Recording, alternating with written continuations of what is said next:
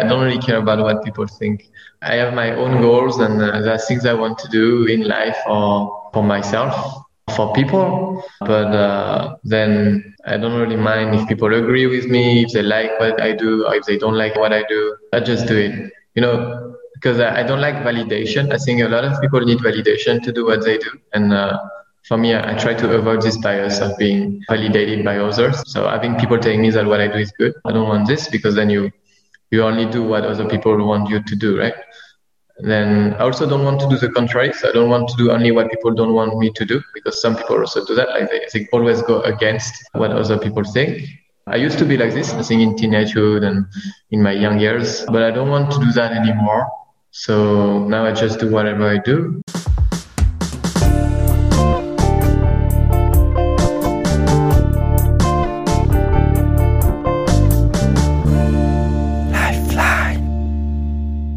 Hello everyone, my name is Din Long and welcome to the podcast Lifeline.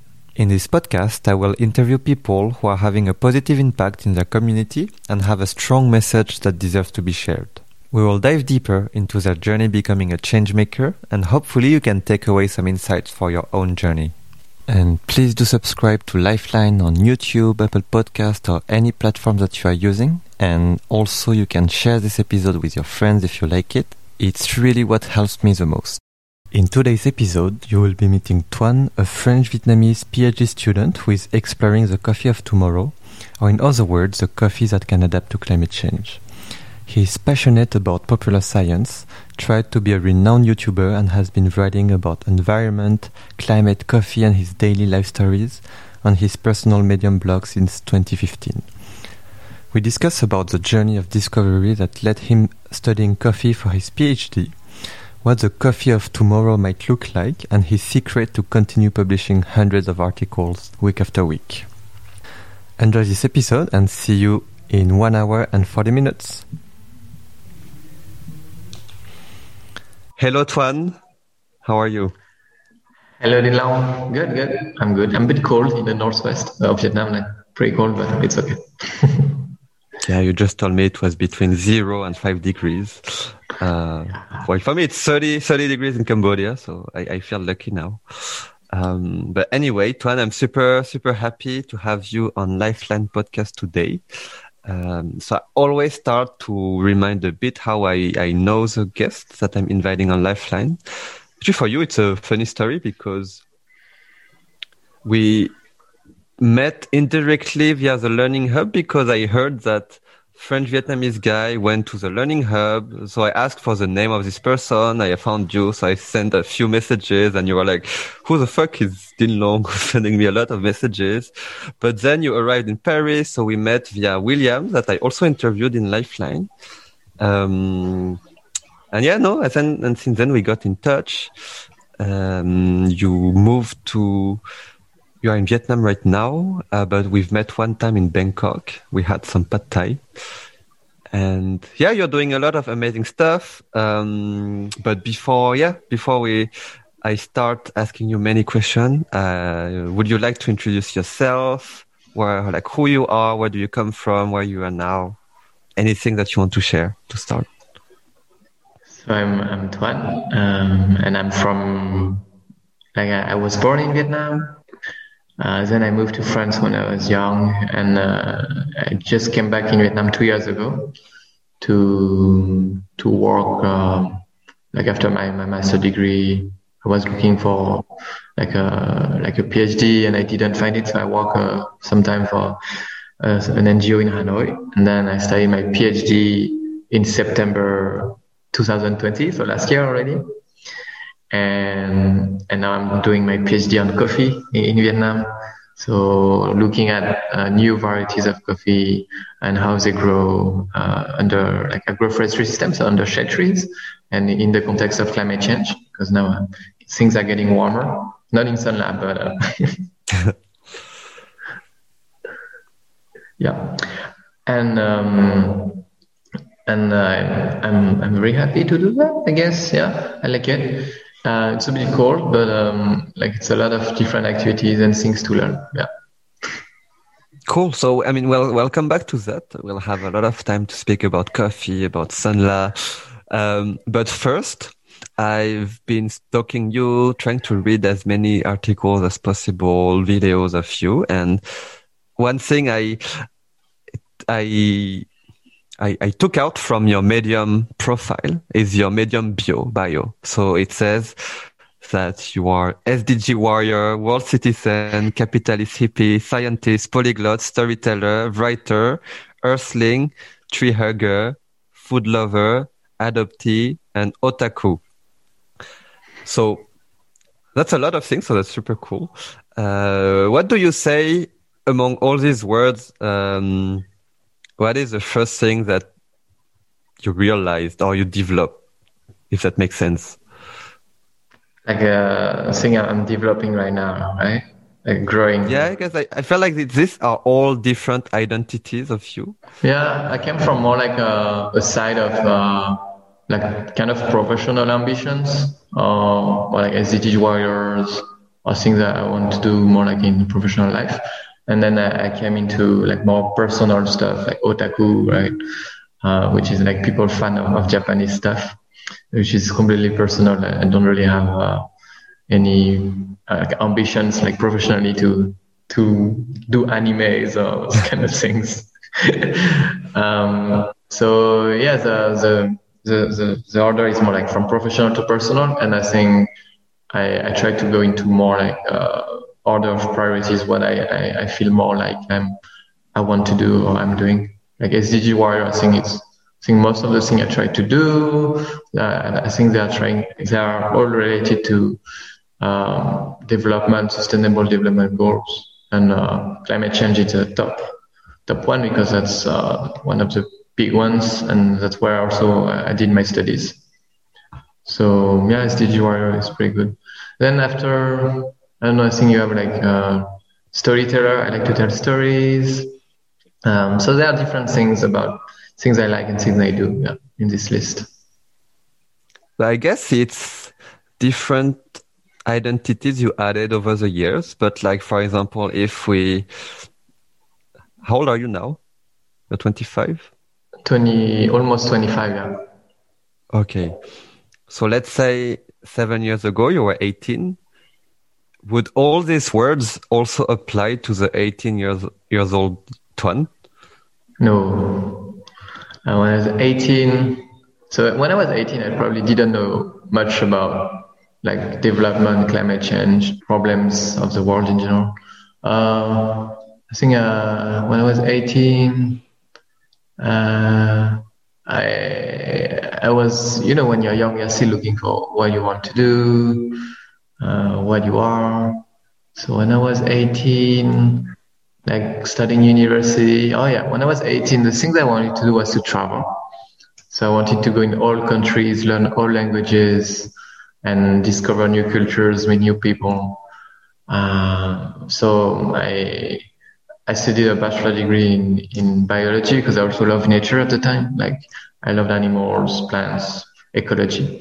And in the third year, I started my great trip around the world. So for my third year of bachelor, I went to Mexico to study for 1 year. Then I moved to Canada for an internship. Then to Germany for my master degree. Then Singapore for like 1 semester in Singapore, and now Vietnam. So I did like this kind of round trip around the globe, which was really cool.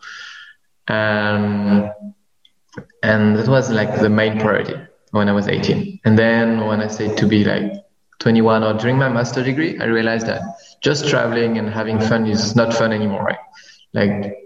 Like discovering new things, it gets boring at some point. It makes no points, like no sense, like no meaning. So I started to look for like something more meaningful to do. And that's how I came into wanting to work in climate change, sustainable development goals, and helping the world to grow, right? Not traveling anymore for nothing. So yeah, I think that the process of growing here. I think it's very interesting because, when you say world tour, at least for me, I will think about people who go to like as many countries as possible, stay 1 week, 2 weeks, 1 month in each country. Okay. But actually you studied 1 year in Mexico, you worked. I mean, and then you say it was, I mean, you wanted to do, but I mean, I find it very interesting because you actually did studying, working in each of these countries while. Yeah, I wanted to live. I wanted to live in the country. When I was in Mexico, there were some people who would like travel in all Latin America for 1 year. Every weekend or when they had some vacation, they would go in another country like Colombia, Costa Rica, etc. But for me, Mexico was so big that it didn't make sense to go in other countries because Mexico is like the size of Europe. So there are so many things to visit and to see. And actually, in Mexico, it was a time where I had my YouTube channel, and I really wanted to make a video a week or something. So I went to travel in different places of Mexico, and also try to like travel inside the place where I was. So a lot of people don't discover where they live, right? So what I also wanted to do is to go in a small village next to my city and visit this place, go to this festival that come every year. Or meeting people and see how they live. I have one video with when people die in Mexico after 90 years, they do a kind of festivity, and I went there to film how they were doing it, and like it was not only traveling like a space kind of meaning where you travel to different places, but also traveling inside the people's lives and discovering like how people think, how they live, and why they do what they do, those kind of things. And why did you have this drive to travel and discover other cultures? And why? Because you could have done that in France too, right? No, that's right. I wanted to learn languages, and I think it's always better to people think it's always better to go far away or to different places. Actually, the reason why I went to Mexico in my third year of bachelor was because Mexico was far away and very different from anything I would know. Because I could have gone to like European countries, like it's easy in Europe. You have the Erasmus program. I could have gone to like maybe Asia because I'm more familiar with it. But no, I wanted to do something completely different and go to Mexico, which is a very different country. I also wanted to learn Spanish, actually. Yeah, and learn languages. I always love to learn languages because through languages, you can really go into the way people are thinking and understand the motivation, the life, and those kind of things. And no, I think I can feel you because I also chose Mexico for for me, it was for my exchange. And it was a bit the same reason, I don't know anything about this continent. I don't know anything about Mexico. It's a bit far away. I want to improve my Spanish. Yeah, let's just go. So we had the same thinking process. It's interesting. And yeah,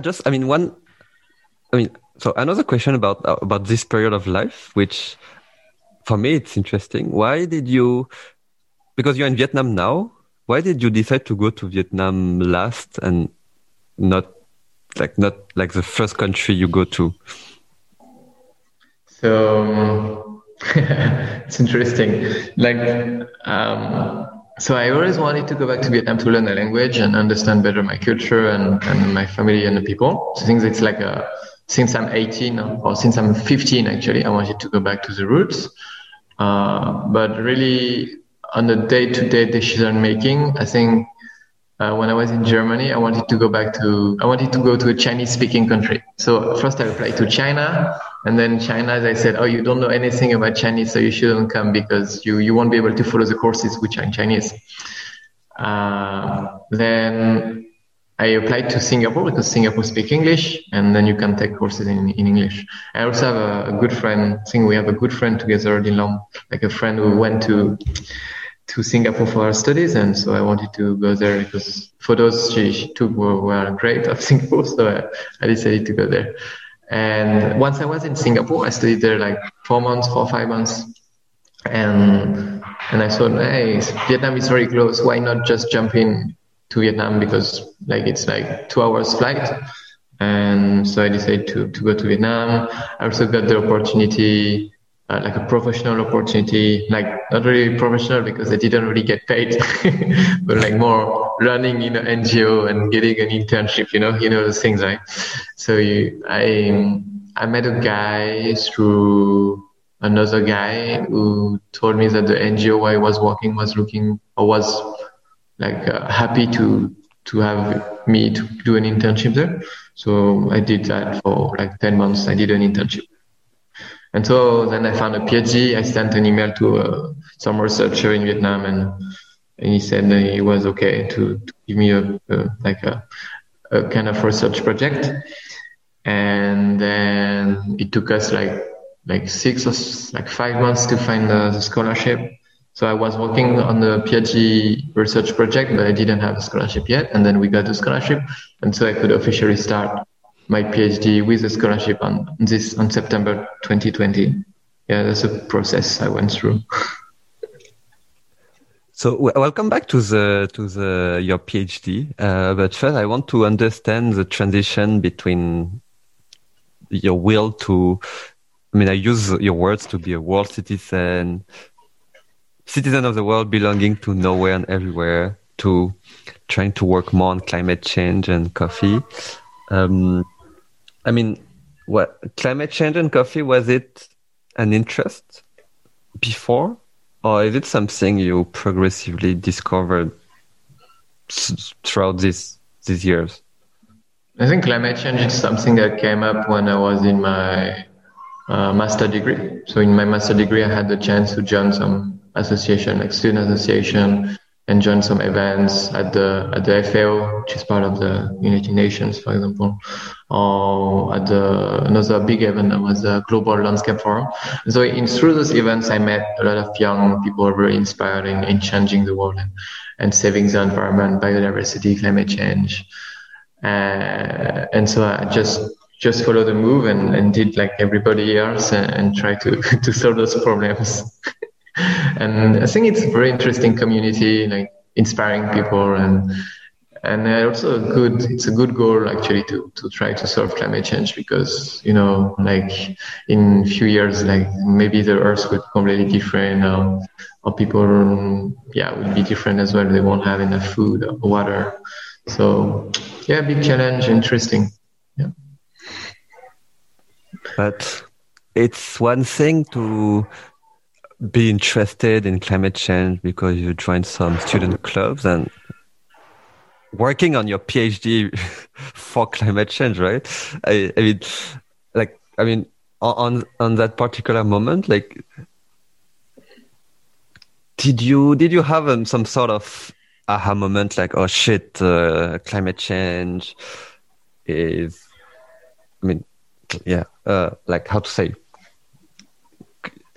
Could you describe a bit how you?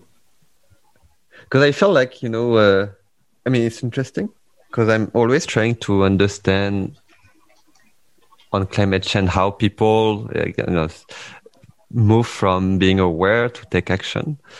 I think your case is interesting because it didn't take so much time for you to really dedicate all your life to climate change, coffee, agroforestry. But was it because, okay, you met all these cool guys, it was nice, and you wanted to do a bit like activities like them, or was it something else? I think PhD thing is not really related with the climate change thing. Okay. So on the one side, I like climate change. I want to I want to solve it. It's like more like the, what would you say? Like the activist part of me. And then in the other side, you have more like the scientist, the curious mind. Like from a young age, I always been curious and try to discover things. When I was younger, I used to listen to scientific podcasts or watch YouTube video about science.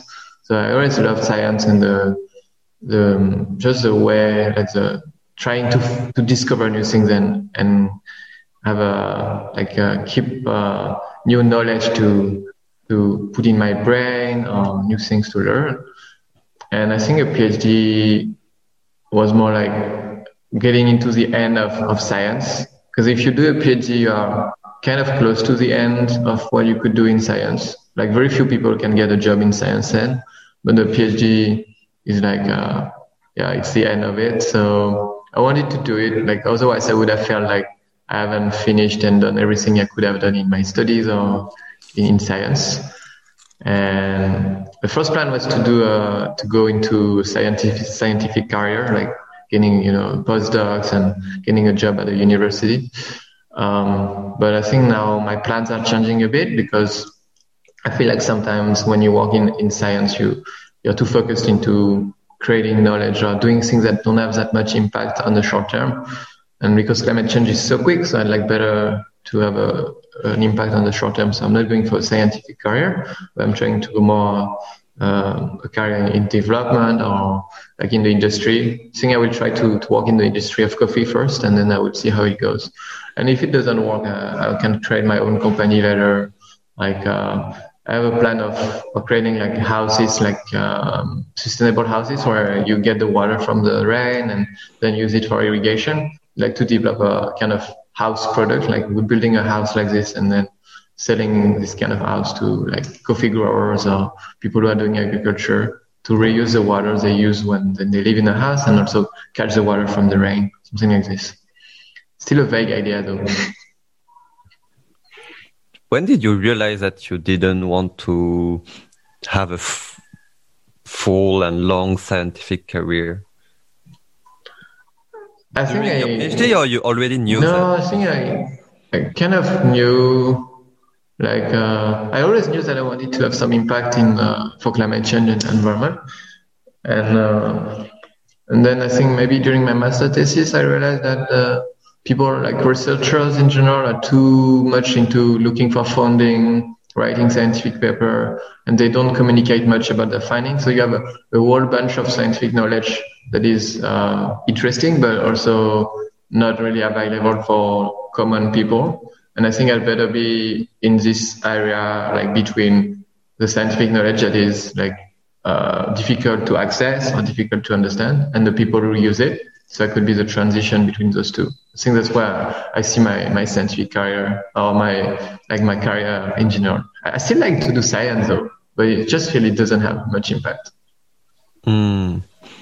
So coming back to your PhD, do you know, how is it called? In France, there is this thing called ma thèse en 180 secondes, where like people they work 3 years on a thesis and they have to summarize it in 3 minutes. Could you, will you be able to do that now?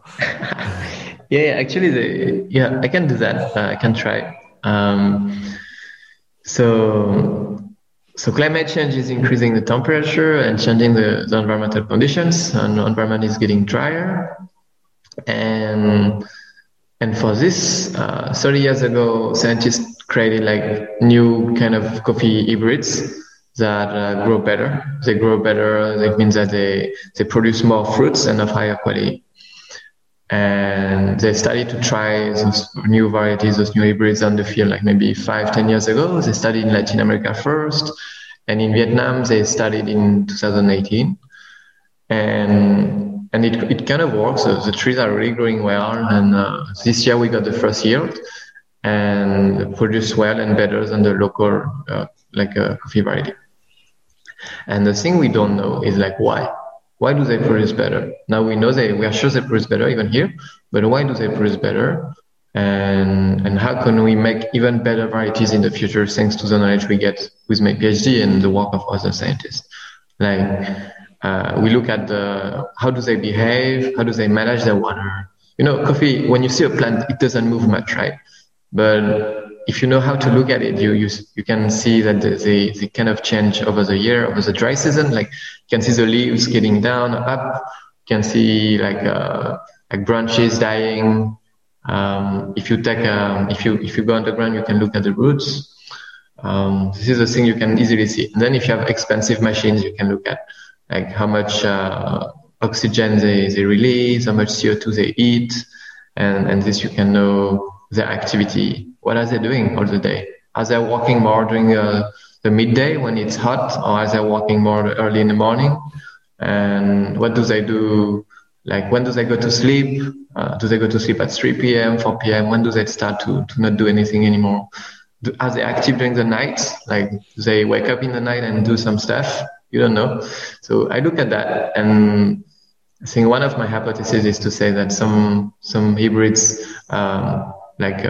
work at different time of the day, and so that's why they are better at like surviving in different conditions, like warmer weather or drier soil. And after this part on the behavior of the plant, we look more at the genetics, which is a part that I don't really understand, but we look at genes, which one is more expressed, and for which hybrids, in what conditions, and those kind of things. And then we identify the genes that are expressed more in dry conditions compared to the one in wet conditions. And we can say, maybe those genes are related to resistance to drought, those kind of things. We know already, we know like 100 genes like this. We can discover more, but we can also try to understand better the genes that we already know. This is my PhD in 180 seconds, I guess, or maybe I was a bit longer.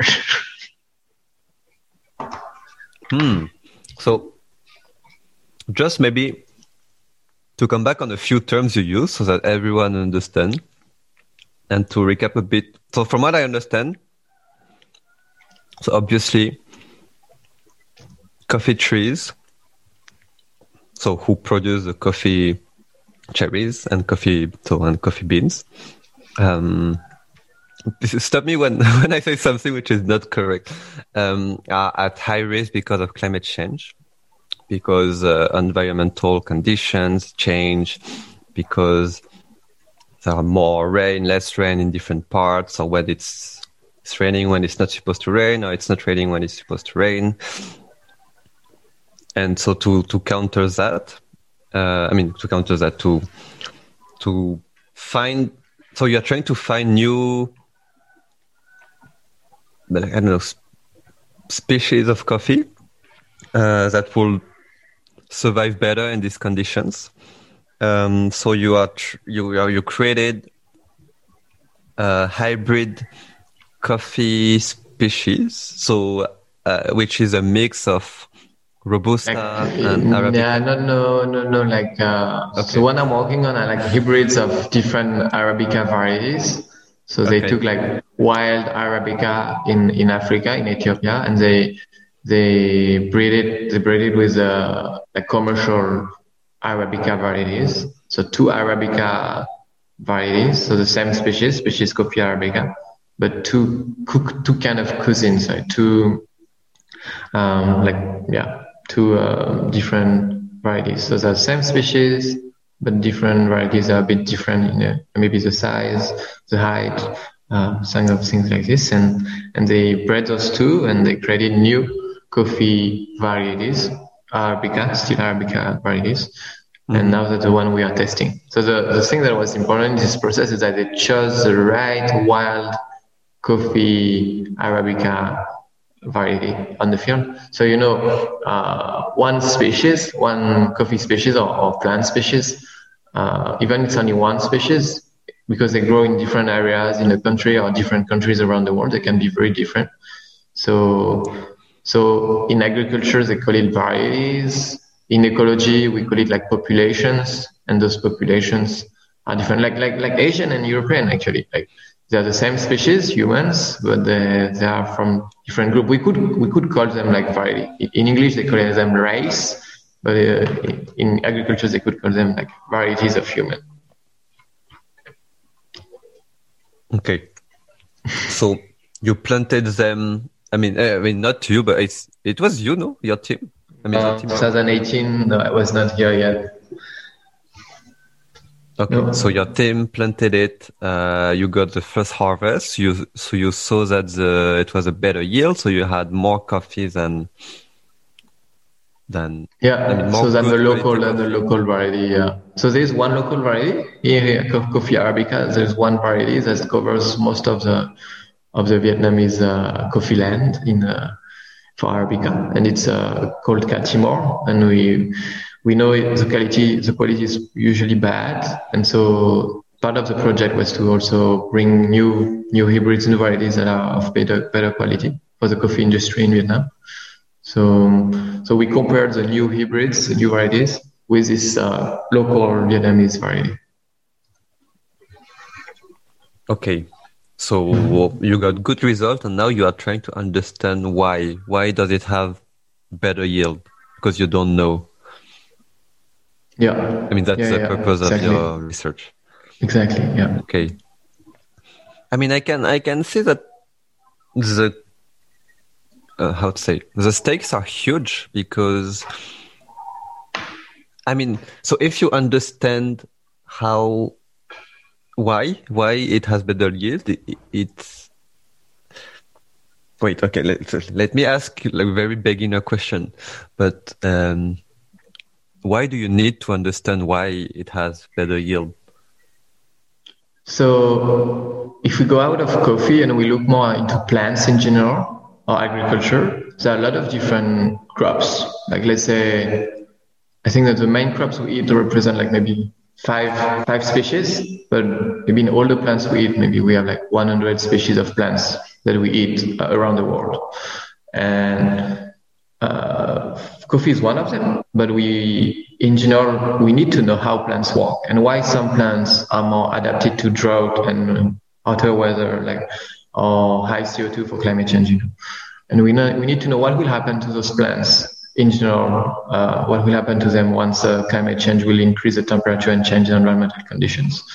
So we rely on those plants. Like most of the products we use, like every day, most of the things we eat, they are plants. Like the clothes you wear, the food you eat, the drinks, they're all from plants. So we need to understand why some plants will survive and others not.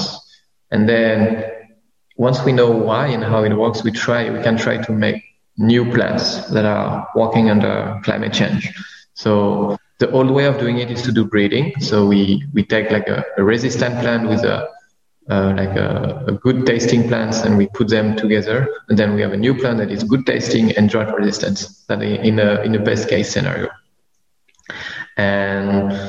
and then that's great. We can adapt to climate change like this. We can tell everybody, hey, that's how to make a new plant resistant to drought.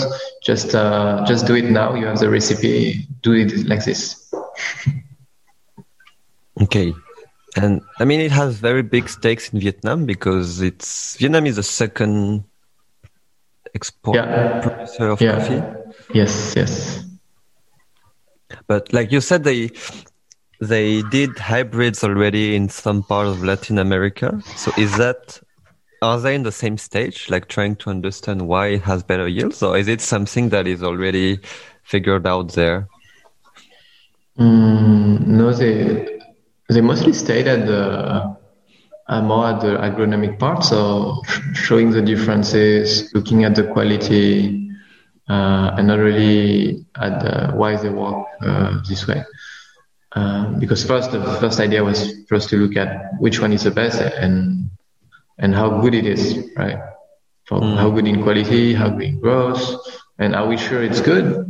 And once we are sure it's good, then we can really look at why it's good. and the thing with science, it also comes with money. Something I don't really like with science is like you need money, right? I think in most things you do in life, you need money. And then coffee science, because it's a science that interests a lot of people in the industry of coffee.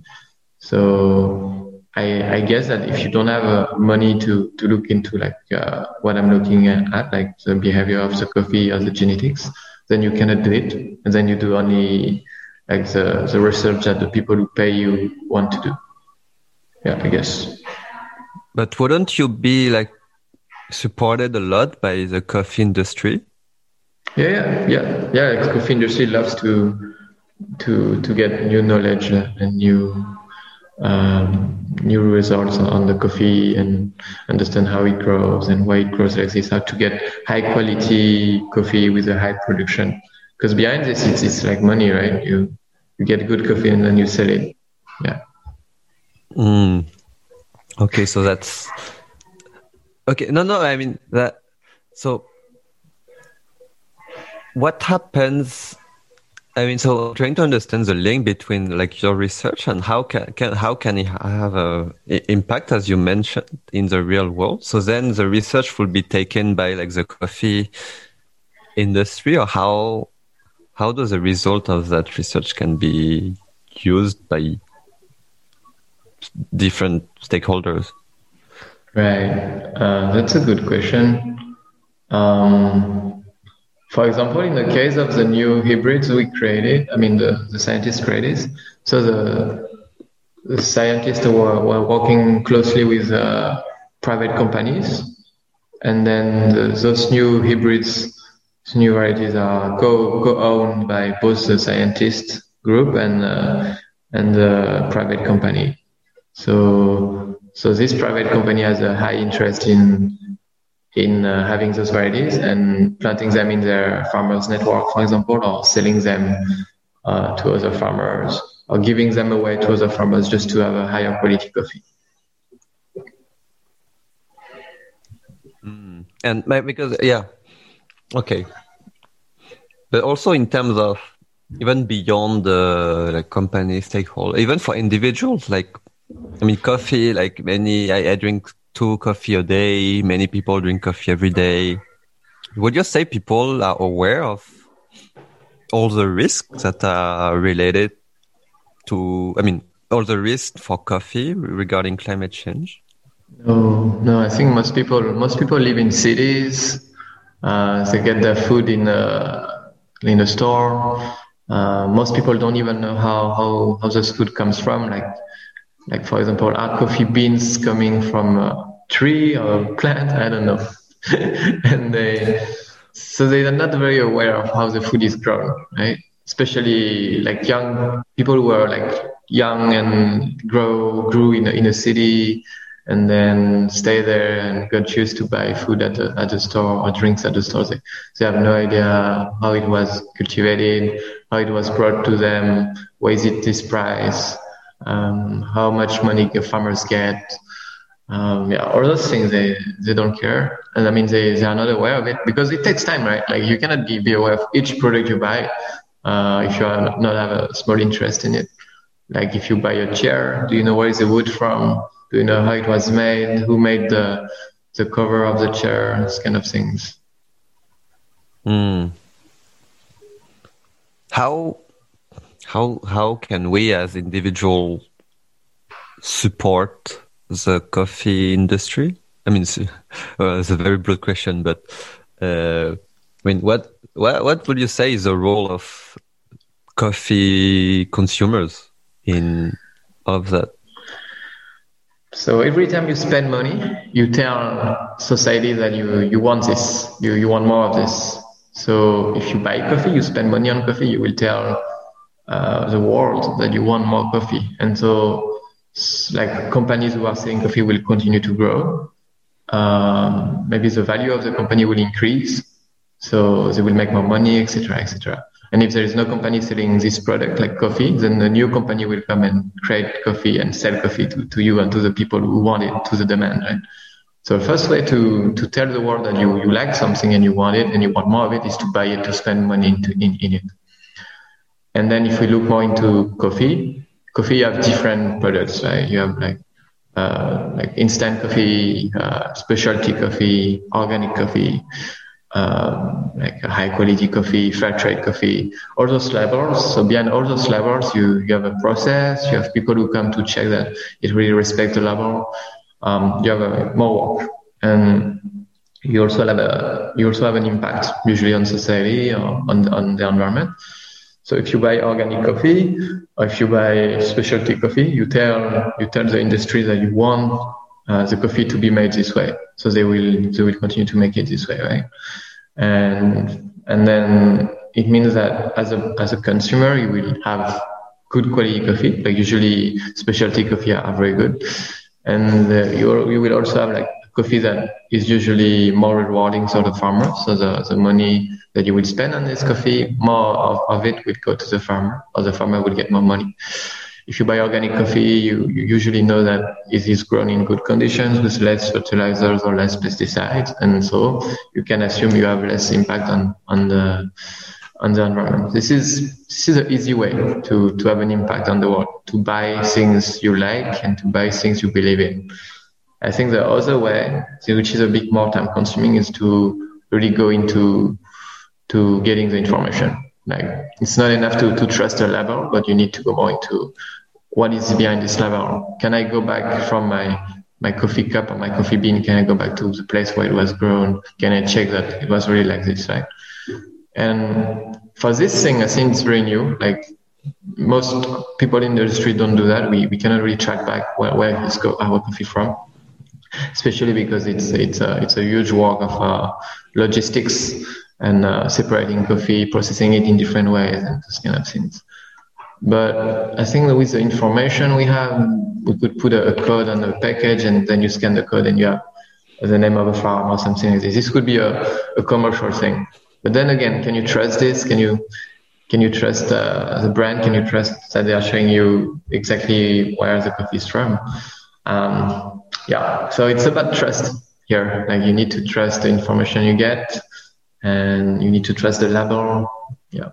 So maybe being sustainable is about not trusting brands or not trusting labels, actually, looking really into it. It's a very time consuming, and I completely understand that people don't want to do that.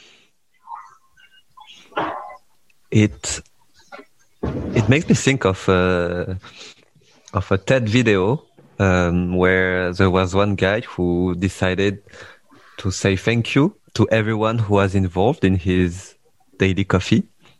So he first went like to the barista, then he asked to the barista like, what is the step sort of before you? So he went to, see the roastery, and then see the packaging, then the factory, and then the logistics company, and then the cooperative of farmers, and the farmers, and the machine producers, and it took him like 1 year to go everywhere. He was trying to meet everyone, and I think I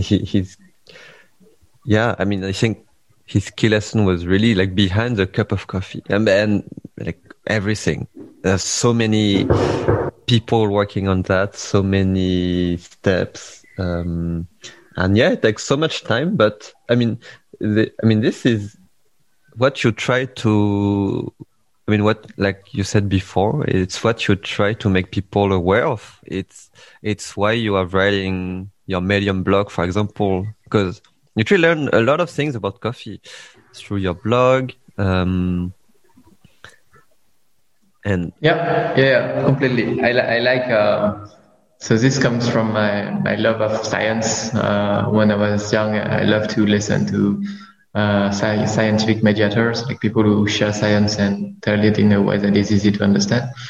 So I really wanted to do this, to give back what I received when I was young. So I always try to share back the science. I also like to write in general. So I started this blog when I was doing my master. So first I only shared about environmental topics, and now that I'm doing a PhD on coffee, so I share about coffee. So you started in how many years ago? Maybe 3 years ago. So 3 or 4 years ago. Did you think that your blog would last so long?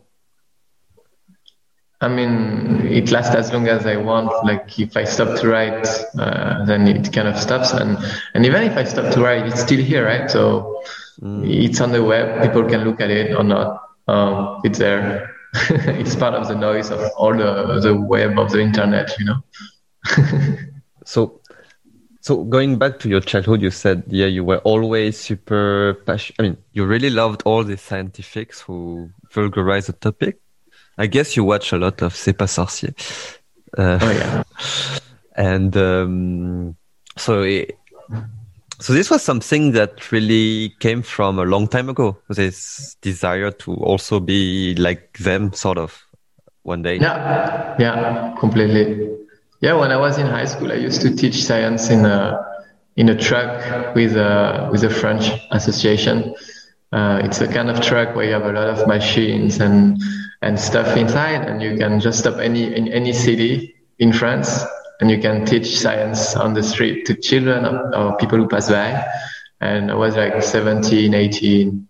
Yeah. I also, I think when I was this age, I also worked in summer camps teaching science, like biology or environmental science to kids. So it's really something that I've been doing for a long time, like trying to share knowledge or exchange knowledge.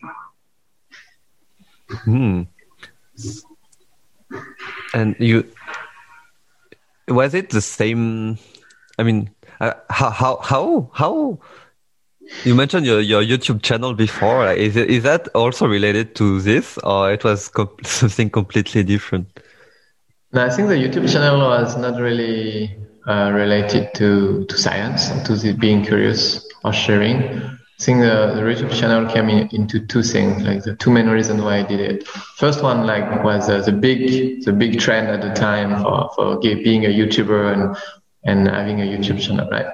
So a lot of people did that, so I just did the same. No specific reasons. And the other reason was more like I needed to find a way to motivate me to go out and discover the world and discover like Mexico or seeing it, because I didn't have much motivation to go out, just to go out to see it. So I had to have a way, like a kind of project to see it and have an output, like create something out of it, create something out of what I would see. So that's how I got the idea of creating a YouTube channel. And a big problem with the YouTube channel was that it took a lot of time. So I learned a lot of skills like video editing and speaking of voice and this kind of thing, like managing the sound and the video. But for each video I would do, it would take like 6 hours, 7 hours of just editing the video. And it was very, very time consuming. So now what I'm doing when I'm traveling, I don't take videos anymore. Now I take photos. And then I make a blog post with photos of my trips. It's quicker, it takes 1 hour, and it's also very nice. It's interesting because the YouTube channel was to motivate you to get content and discover the world. While I feel like the writing is the opposite. You already have the content about coffee, about climate change, etc., and you want people to discover the world through what you're writing. Yeah, no, actually, the blog is something kind of also very centered around me, because I use it more as a tool for motivating me to look for knowledge and information. There's this teaching or there's this learning methods. I forgot the name, but there's this learning methods that say that you should learn through teaching. And so I studied the blog really to motivate me to learn more. So when I was studying my master, I saw that what I was studying was very boring and not interesting and useful. So I wanted to do something different and study other things. And so I created the blog to motivate me to study other topics and also deepen what I would learn during my master degree. Because without this blog, I wouldn't have the motivation to look for the knowledge and put it together and organize it in a readable blog or output. So it was really using this learning methods, learning through teaching, and looking for information, designing it, writing it in English, which was also challenging at the time, and then putting it together in a blog post. So yeah, it was more personal. It's always good to have people who read it and see it, etc. But it was not the main goal. It was more like using it as a motivation tool to learn. You never had, did you have objectives in terms of audience? It was really not in your objective. I remember when I said that everybody wants to make money, like coffee industry and everything. So in the blog, I wanted to try to make money out of it. But same for the YouTube channel, actually. Trying to, make a bit of money and maybe make a job out of it. But it never worked. But okay, you've wrote more than 100. How many articles did you write so far? I think I should be around 400 now. I have the list somewhere. 400. Yeah. So 400 in 4 years. So yeah. So I have times where I write a lot. I have times where I don't write much. When I studied, I was very motivated. I used to write 3 articles a week. when I was just starting. And then maybe after 1 week, I just got a bit tired and I stopped. And then I studied again and stopped again. Like since I started my PhD, I think I haven't really done much. It was pretty busy, and doing a PhD is kind of stressful. So your mind is always focused on your PhD, like data collection, managing people, broken machines that you need to repair, sending the data, analyzing the data, managing your supervisors who want this or that. So it's always like very stressful activity. So I don't have like the mind space, like the space where your mind is just floating in emptiness and you get like inspiration. So I think during my PhD, I don't really have this mind space.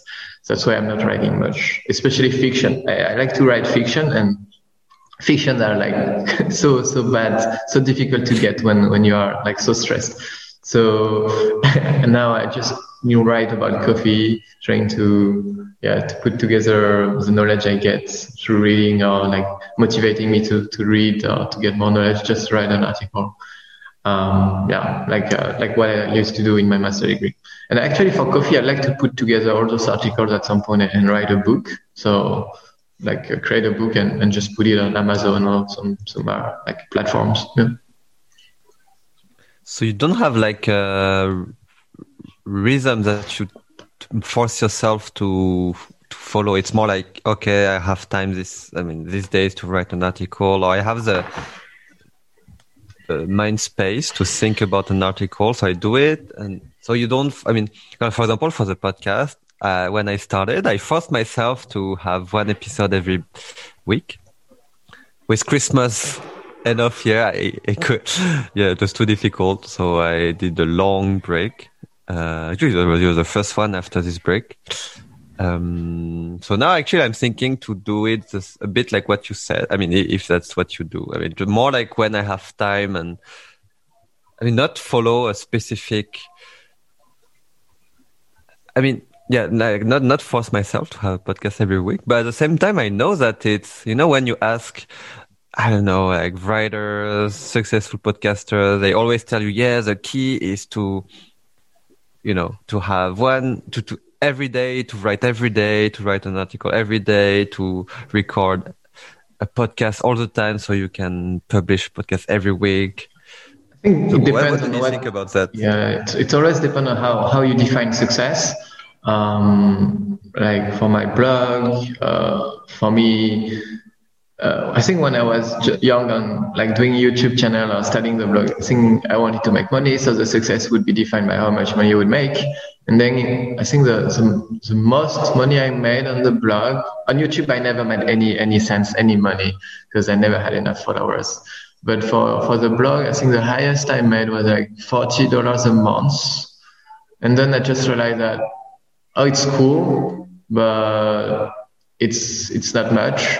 And since I studied my PhD, I got my scholarship, so I got paid every month. I don't have to make money outside my PhD, so I'm kind of financially comfortable, especially that I live in Vietnam, in the northwest countryside of Vietnam, where I spend like $50 a month. So it's really comfortable because I have like a French scholarship. And so I don't need to rush for money anymore. I just do writing just for myself and use the blog as a motivation tool, to learn. And I don't really care about if people read it or not. So there are some of my articles that I co-publish with another platform, which is called Snippet. And they are Indian students, high school students, some of them. And they have this kind of magazine they do. And they help me to edit and improve my English, improve the things that I tell in my articles. And so for me, it's also an interesting learning journey. So that's why I continue to write. Usually I mostly write for them, right now. Like, you really don't care about the number of audience? Yeah, I don't care. I can check at it sometimes, look at it. I think it's a kind of ego thing. Like you want to feel like you are listened to, you want to feel like people like you. So, because it's your ego, so you look at how much people cited your work. As a scientist, we more look at how many people cited my article, my paper.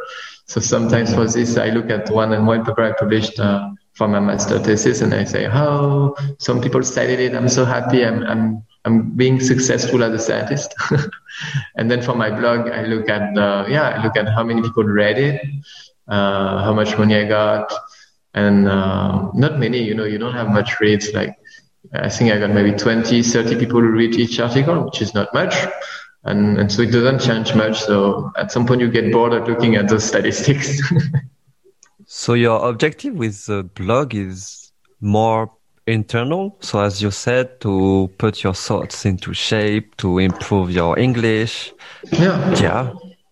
Yeah, because I think there are a lot of blogs and there are a lot of people sharing things, and I'm just one of them. And I don't expect to have millions of followers. I just expect to have like few people.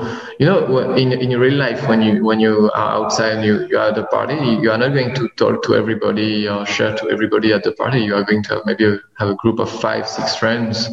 I think that's good for me. What is your process? I mean, just to finish on this thing, I still like when people read my stuff, when I have big views, when I have big money. If you want to send me money, you can send me money and tell me that you love what you read from me. I love it. Like, it's good for the ego. It's something nice, but it's not the top priority. I think the blog in general is not the top priority anymore. I don't know.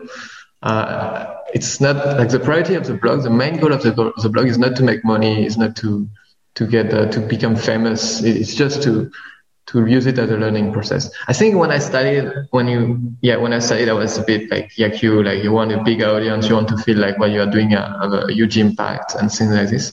I don't really feel like it anymore now. I just like the process of it. I just like to create this article and learn through it. Yeah, only this. Did have the blog, like, if you look back at the 4 years having this blog, did I don't know how to formulate this question, but did unexpected things came out of it, or did you got I don't know opportunities out of it, or did the blog help you in your career or in some way, except beyond the learning aspect? I think for PhD, people don't really like it. Like, I shared it when I applied for a PhD scholarship in Singapore. I shared it in my CV. It's still on my CV, actually. And one of the interviewer told me, like, asked me about it, and he liked it a lot.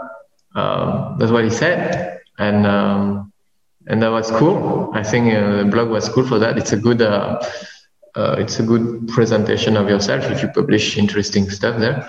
And so, yeah, it's cool for that. But then I didn't get the scholarship in Singapore, so maybe the blog didn't work.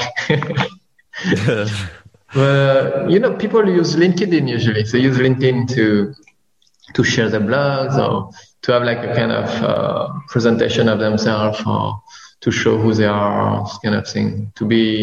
Not to be famous, but to be recognized, or so people know who they are, and then they get hired more easily if they look for a job.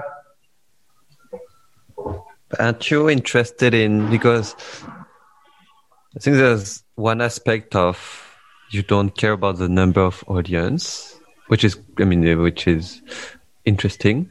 But at the same point, I would say, like, the more audience you have, the more people, get your message and understand better about the coffee industry or what message you want to convey. Is it still something that you want to achieve, to have more people understand? Because you said you started because you wanted to, vulgarize some scientific topics. But now it's more about the learning process. But you still have this drive to vulgarize and make some scientific process understood by more and as many people as possible. Yeah. I think knowledge brings power. And if people have more knowledge, they have more power to decide what they want to do with their life. That's it. So I want to share knowledge, like scientific knowledge or any kind of knowledge. I think a diversity of knowledge is better. So they can have a diversity of ideas, knowledge, and awareness about the world where they live. And then they can take better decisions in their life or for themselves, for the world, for their family, whatever they care about. Okay. So my last question on the blog, and then we move to another topic. But I find it very interesting because, I ask myself the same questions for the podcast about the audience, about the learning process, about why I'm doing it, about what I want people to get out of it as well. But yeah, what is your writing process? I mean, do you the writing process? Do you open a Medium draft and you're like, okay, I have to write, or do you? No. When you wander around, you have an idea of topics and you'll write directly everything. How does that work for you? So for kind of articles on coffee or like science, I usually have an outline. So I use the blog to learn, right? So usually I ask myself one question about plants or about coffee, like for example, how do tree dies? For example, why do tree dies when they dry, right? How do they die and why they die this way? And then I would look at some scientific articles or articles on the web about the knowledge we know about why a tree dies and how they die. And I would create then an outline on my blog, like on a Word document, like big titles, 3 or 4 of them. Then for each title, I would write like 15 lines, about 400, 300 words. I would do that for the 4 big titles. And then I would organize it this way with 4 parts. And then I would see where there are missing points, where the knowledge is still missing. And I will look for it online. So I would go back to scientific articles and try to reread the one I already knew to check if I missed some knowledge. And then if the knowledge is still missing in the blog article, I would go back on the web and look for new knowledge. And then I would extend the blog article. And in some cases, it's too extended. So if there is too much in one blog article, I would cut it into 2, etc. Into 3 if there is too much. Yeah. It's interesting. It's like as if you ask yourself a question. Yeah. And your way to really learn and to consolidate yourself, it's write about it. And then knowing that forces you to have something presentable and organized. Mm-hmm. Yeah, writing is a great process to organize your ideas. Like for me, my English, for example, was pretty bad. Like before my master degree, I did my master degree in Germany. So it's not because I didn't improve my English because I was in an English-speaking country. I improved my English back in Germany because I was writing a lot. So there was a time where I was really into making money out of my blog and those kind of things. So I used to write like 3 articles a week. And this is a huge work. And it means that I had to read a lot and write a lot and rewrite and edit. And just practicing, doing it a lot, it made me improve my English a lot. So it means that now when I speak, I use new words, I use words that I would use when I write. And so my English is a bit more formal and like nicer to listen to or to speak. Yeah, the blog was also one of the points of the blog was also to improve my English. Okay, so I guess because you just told me you'd like to do that in Vietnamese as well. So I think I want to do the same in Vietnamese. New cycle. My Vietnamese is not good as good as I would like to, and I really want to improve my Vietnamese through again having an output, so a blog or some articles I would publish weekly somewhere. So to move on another topic, I wanted to ask you this. I think one thing I observed from you so you can tell me if it's true or not, is that you really don't care about what people think. Yeah, Would you agree? Yeah, I completely agree. Like, I don't really care about what people think. Uh, I think I have my own goals, and there are things I want to do in life, or for myself, or for people. But then I don't really mind if people agree with me, if they like I do, or if they don't like what I do. I just do it, because I don't like validation. I think a lot of people need validation to do what they do. And for me, I try to avoid this bias of being validated by others. So having people telling me that what I do is good, I don't want this, because then you only do what other people want you to do, right? Then I also don't want to do the contrary. So I don't want to do only what people don't want me to do, because some people also do that. Like they always go against what other people think. I used to be like this, I think, in teenagehood and in my young years. But I don't want to do that anymore. So now I just do whatever I do, and I listen to what people think, what they believe, what they tell me. But usually I just keep it as what they say, as a knowledge, as an information, as a data point that I can then reuse if I meet other people who give me other ideas, and then I can summarize this in my mind or in a blog post, and then I don't know, change maybe some things I do. Because you are always in the society, in a group of people, so you always have to anyway kind of follow rules or follow what people want, right? Like we said before on buying coffee, sustainable coffee, right? You always if people buy sustainable coffee as an industry or as someone who manages a company, you have to sell a good coffee or something like this. So you are always influenced by others anyway. So I just don't really care what people think or what they want me to do, but I still listen to it, because otherwise it's kind of dangerous, right?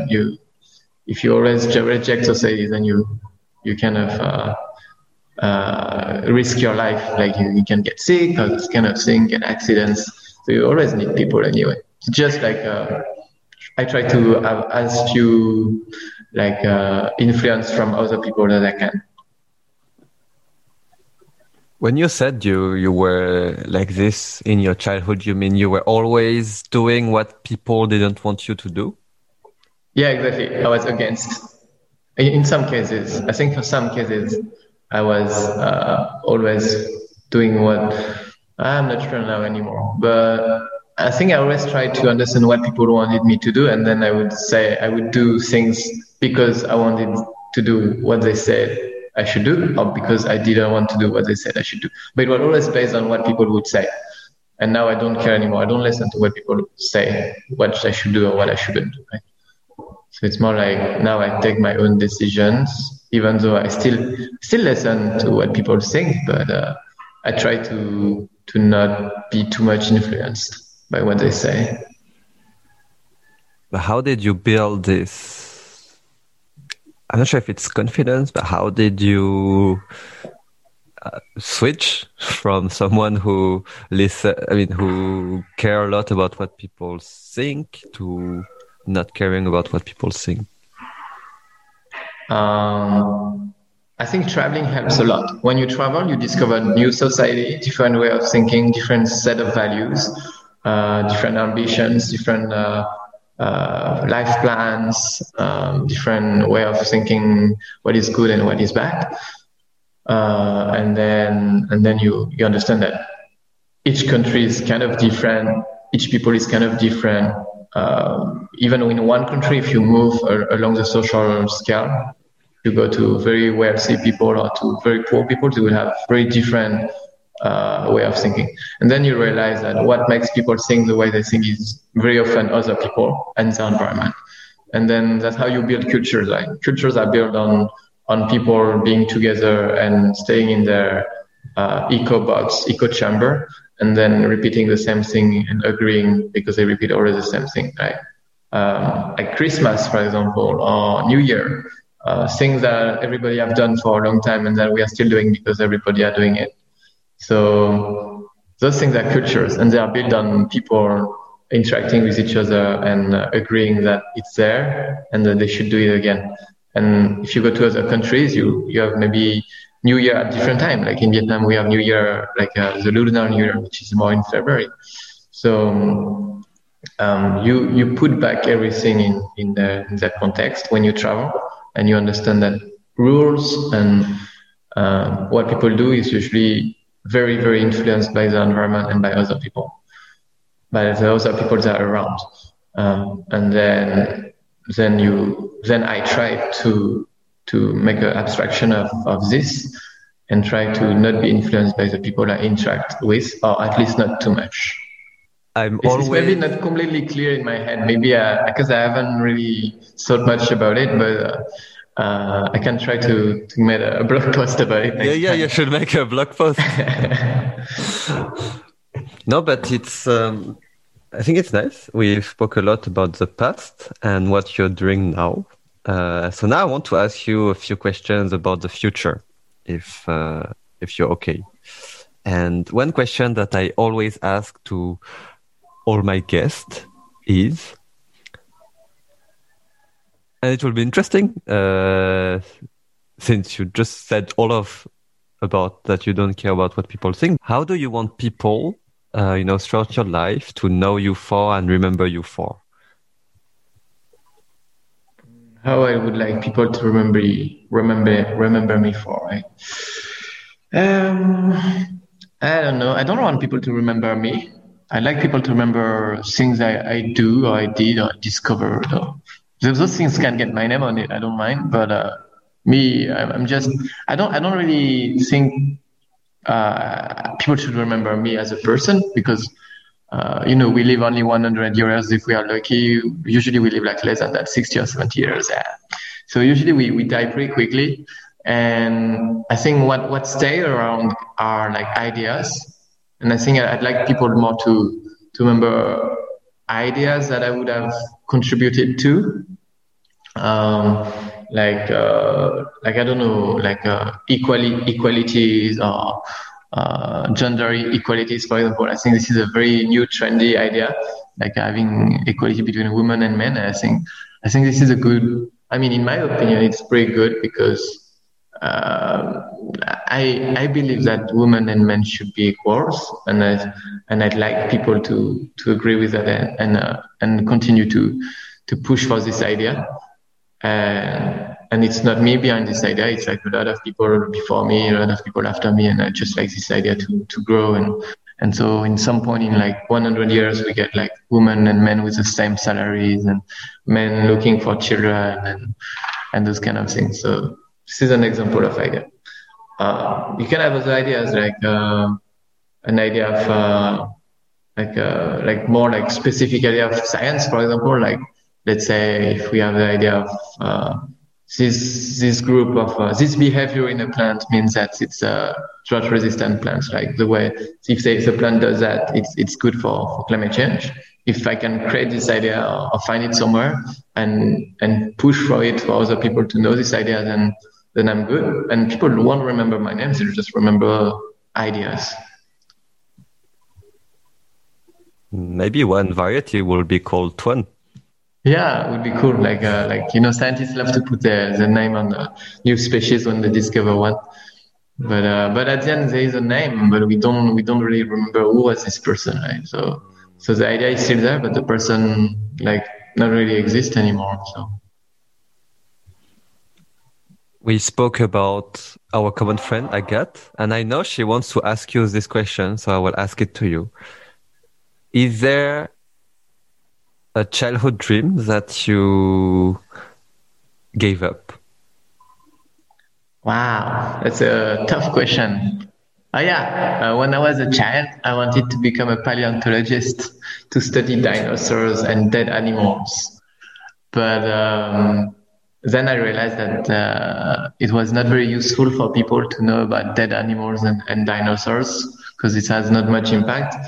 And also, most people who are studying this kind of topics, most of them later work for like oil industries, or like finding like petrol and oil, like putting back the carbon in the atmosphere for climate change to get worse and worse. So I didn't want to do that. Just change. Yeah. My first question was about all the words that you call yourself. So how would you describe yourself in 3 hashtags, but you are not allowed to use the words on your Medium bio? Okay. So I think the first one would be dreamer. Let's put dreamer. Then let's put I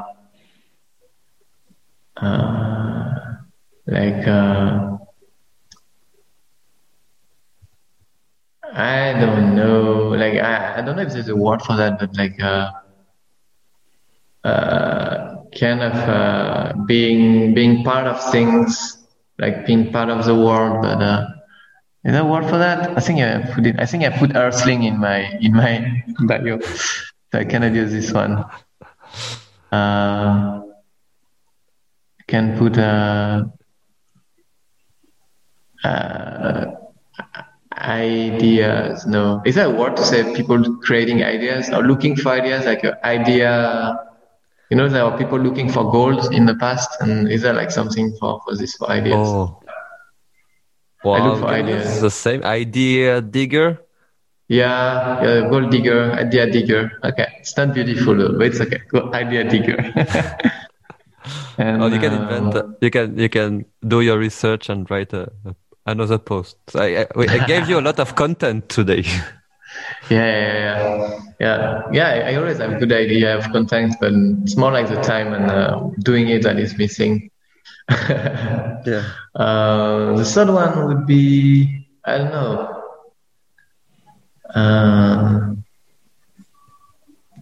Something about going beyond things, like beyond, like, is there a word for that? A noun? I think beyond doesn't really mean anything alone. Like Beyond is nice.